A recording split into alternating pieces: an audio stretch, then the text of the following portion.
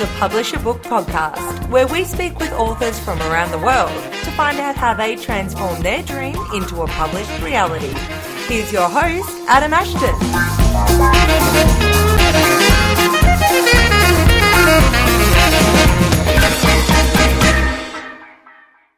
Welcome to the Publish a Book podcast. My name is Adam Ashton. Today's episode is an interview with Timber Hawkeye. Not his birth name, but Timber is the author of two books, The Buddhist Boot Camp and Faithfully Religionless. Now, this is taken from another podcast I do called the What You Will Learn podcast. So it's myself and my co-host Adam Jones interviewing Timber. Timber was working in corporate America. He was in a law firm until one day he realized that it wasn't the life he wanted to be living. He'd racked up a lot of credit card debts, and the day he paid off that last debt, he realized instead of having to spend that extra $1,000 a month he was paying to the credit card companies, it just meant that he could work less and earn $1,000 a month less. He'd already become accustomed to earning that amount of money, so it meant he was able to do things he enjoyed and work less. He went and worked part-time, and he discovered Buddhism. I think he even lived in a Zen monastery at a point in time. So what he's doing now, he's sharing the ideas of Buddhism, the principles. Now, Buddhism is not a religion. So you can be a Christian, or you can be Jewish, or you can be Islamic, and you can apply Buddhist principles to improve your life. So I hope you enjoyed this interview with Timber Hawkeye, and we even talk about how he used his first book to create his second book, which I thought was really interesting as well. So here's Timber.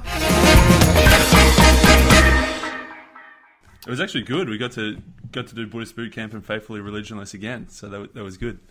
Yeah, I mean, I think the message from both of them is similar, but the delivery is completely different. You know, one is more of storytelling, and the other one is a bunch of short stories. Mm-hmm. So, I'm curious, did you prefer one over the other? I read Buddhist Boot Camp first. I actually think I preferred Faithfully Religionless because I was curious about a bit of your story, and you were able to work, as you say, pretty similar ideas, but worked in that way. I think I preferred Faithfully Religionless. Yeah, I did too. And Timber, we have to ask straight away, Timber Hawkeye, it's not a name you hear every day. That's not the real name, is it?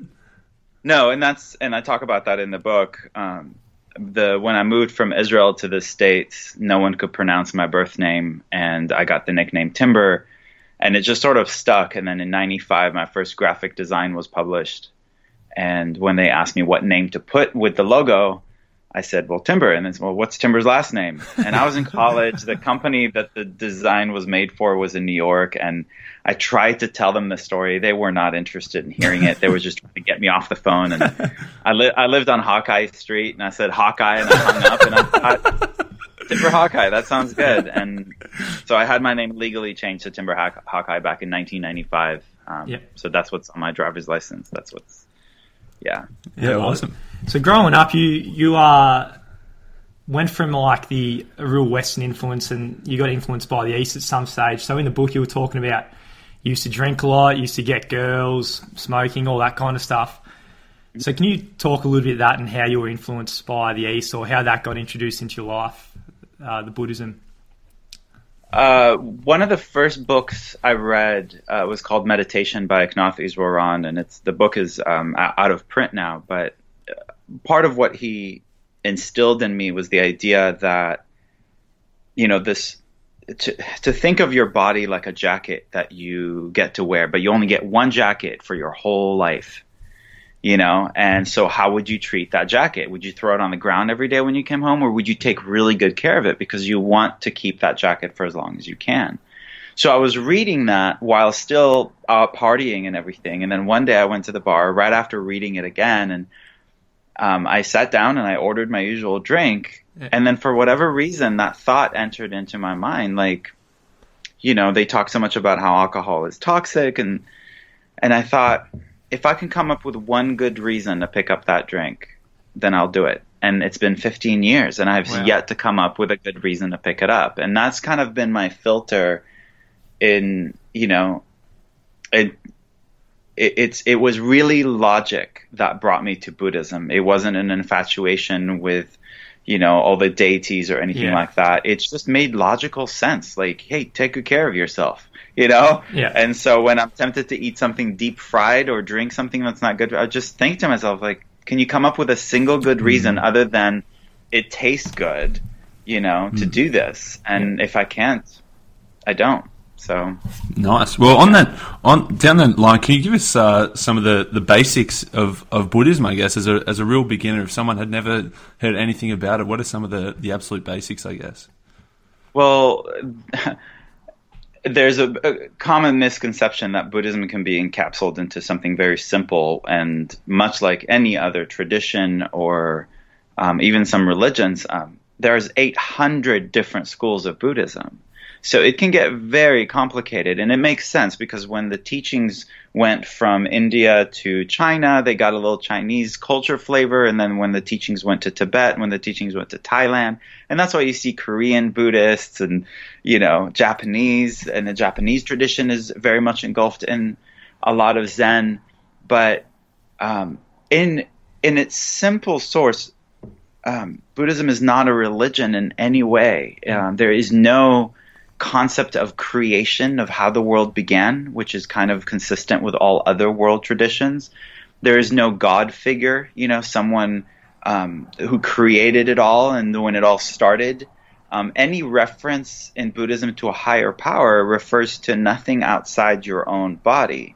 And it implies that it's within you, but that means also it's within everyone you look and see and in everything. I think there's a direct correlation between that and even some of Jesus' teachings, when he said the kingdom of God is inside you and all around you. And,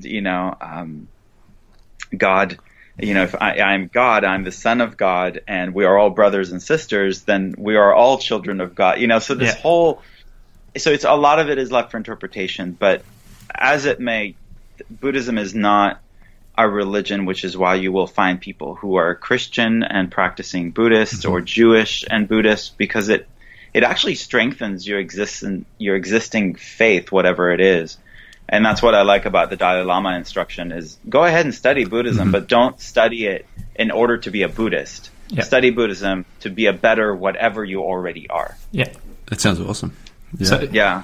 So do you think, say with Jesus, when Christianity started, do you think some of his teachings maybe got a little bit misguided by the church over history, whereas he might have had a different idea at the time of where that is now? Or who knows? It's been transliterated, and these are stories told about someone 100 years after it occurred.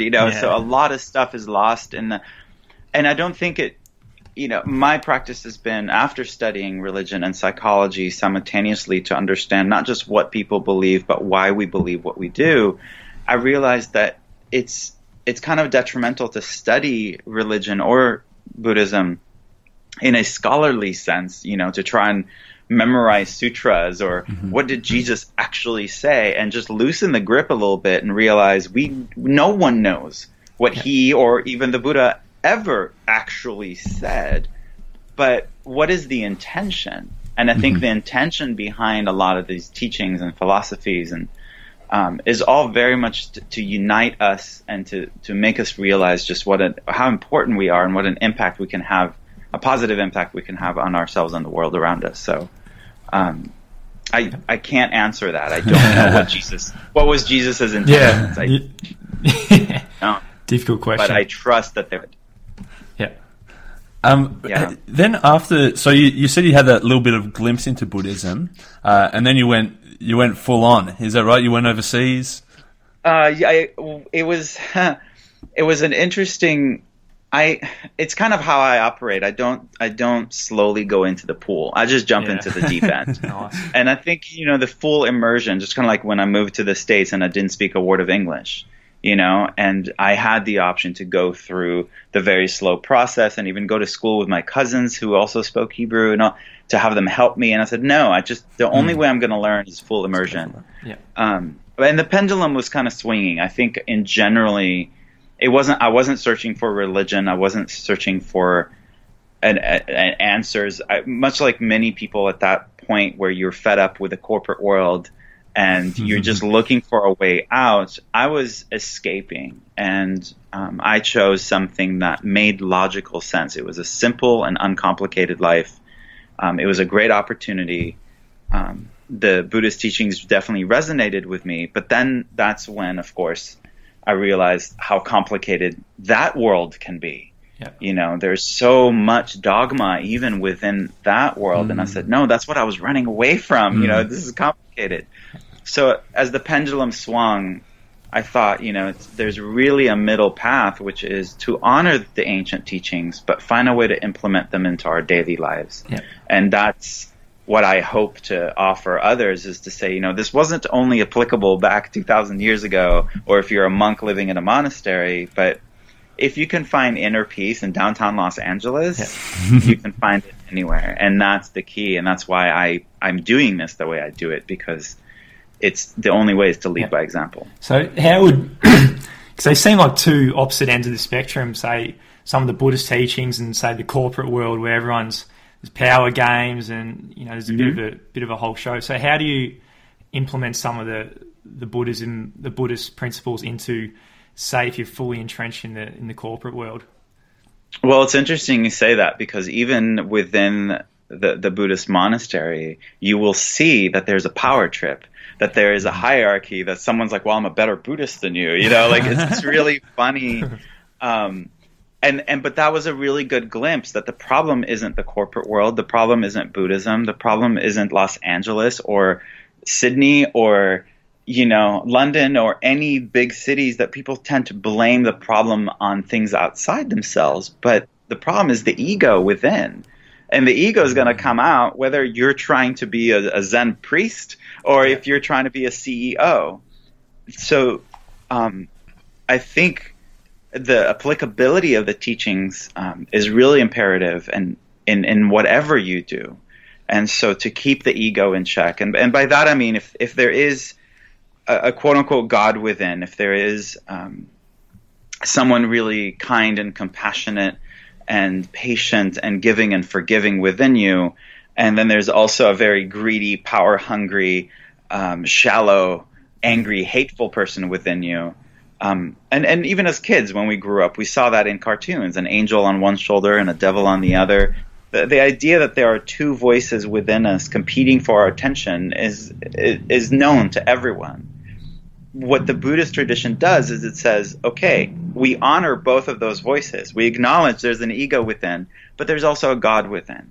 And we invite you to make a commitment to follow the God within. Yeah. Mm-hmm. And so you see the ego and you say, I see you, but I'm going to listen to God instead. And it's just it's a path of finding, and whether, again, you're in the corporate world or at a monastery or in a relationship or not, you find a way to acknowledge, where is this directive coming from? Is it my ego, or is it the compassionate, kind, and patient part of me? And you can personify them. Like there's a Gandhi within and there's a Hitler within. Yeah. I love those because they were just men.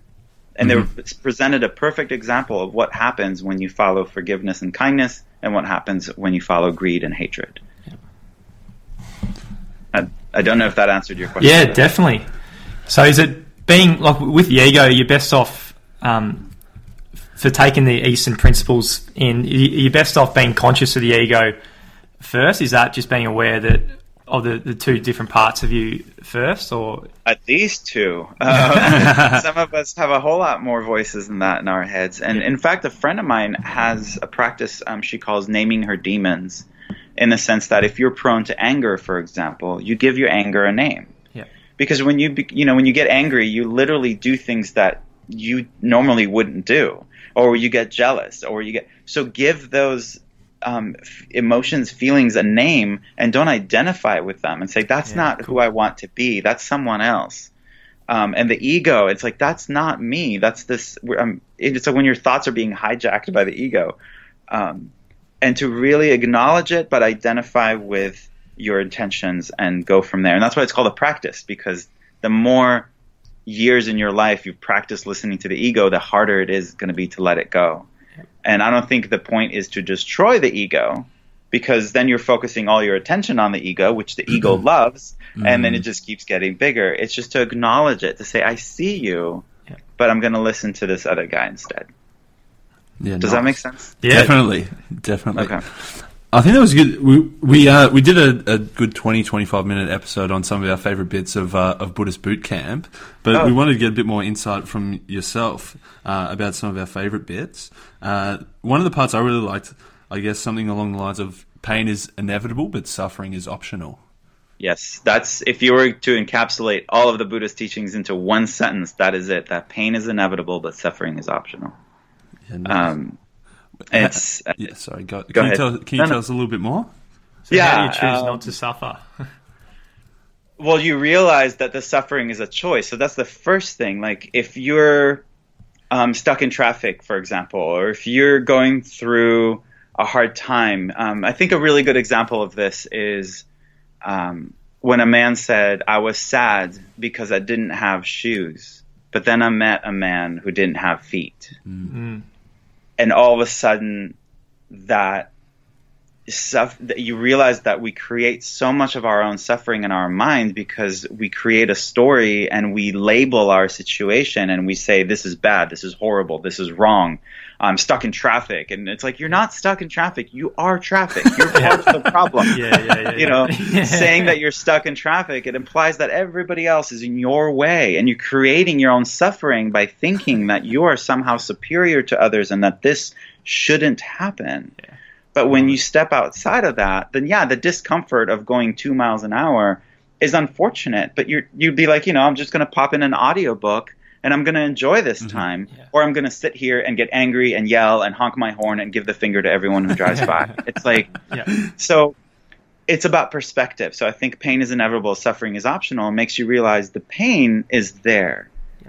But whether we identify with it and create a story around it, and that's totally optional. And this is, of course, a very simplified explanation of that sentence, but because we could talk for hours just about that. Absolutely. People always go, my knee really hurts. I'm not imagining it. It's not about telling someone or minimizing their pain at all. It's acknowledging the pain, but you're focusing on what you can't do, whereas you can take a step back and go, well, what can I do? And then you realize that the list of blessings in your life is significantly longer than the hardships. And then you live in gratitude and you can be happy even if your knee hurts and you're stuck in traffic, quote unquote. Yeah, amazing. And I think that also leads, you said that building a story around it leads into also the feelings versus emotions. Can you tell us the difference between feelings and emotions?